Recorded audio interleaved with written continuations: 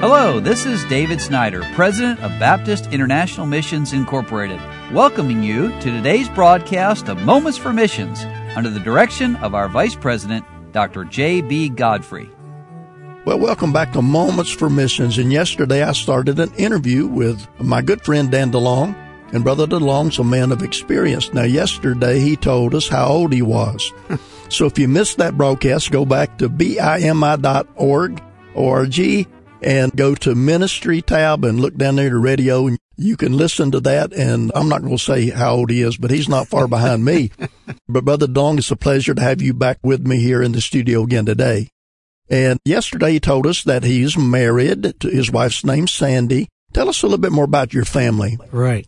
Well, Sandy and I got married in 75, and we got married 2 days after graduation from college, and then 2 days later, we were married. And then 2 days after that, we went to our first ministry where we stayed for 20 years. And so why I didn't have a honeymoon was the honeymoon was going into the ministry. And we looked back and saw we kept our first pay stubs where we got paid was like a whopping $150 a month. Amen. Right.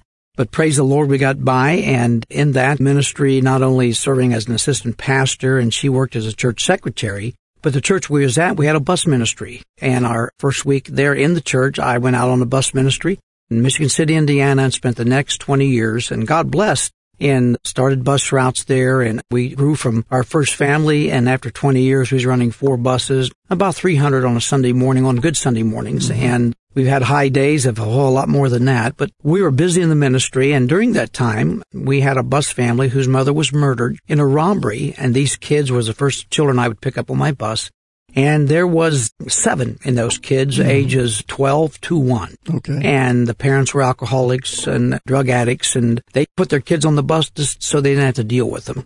And when their mother was murdered, the dad kind of abandoned them, and since I was working with them, I brought them all to my home. They stayed with me for a week. Not really anybody claimed them. And so as we did the funeral, some families did show up and took children. But within a month, those families called us and said they didn't want the children any longer. Would we take them?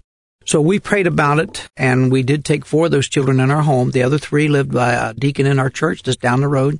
We were able to raise that family together in 2 different homes till they all went to Christian school. They all went to Bible college. Now they're spread out all over the world, but out of those, I had 4. My oldest daughter, by the way, is adopted, and she's probably 53, 54.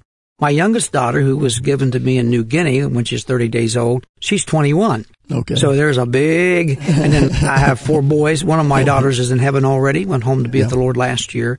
But we grew up, that's how I've lost all the hair, working in bus ministry, did youth ministry. And then when God led us into missions, as God led us to New Guinea, another missionary was there named Ken Jenkins, and his wife passed away, and he came off the field, went to Africa, and we went over there and work that was absolutely dead in the water. And our first Sunday, there was I think 19 people in the church. And the second Sunday, we had over 50 because there was 35 we brought in on vans. We just went out and knocked on doors. Sure. And that's how we started our ministry in New Guinea. And out of that came Christian schools, a Bible college, and which, I'll share later on. But the key is in ministry and missions is the history of you won't do things here in the States in the church, serve.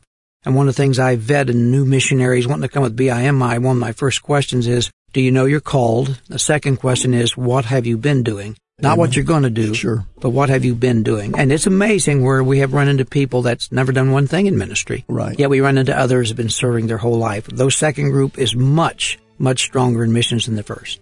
Well, thank you for that information. Now, tomorrow and the rest of this week, we're going to have Brother DeLong tell us about what Candidate School is and why we do it and what it is and how it helps the missionaries. So be back tomorrow and listen to the continuation of this interview.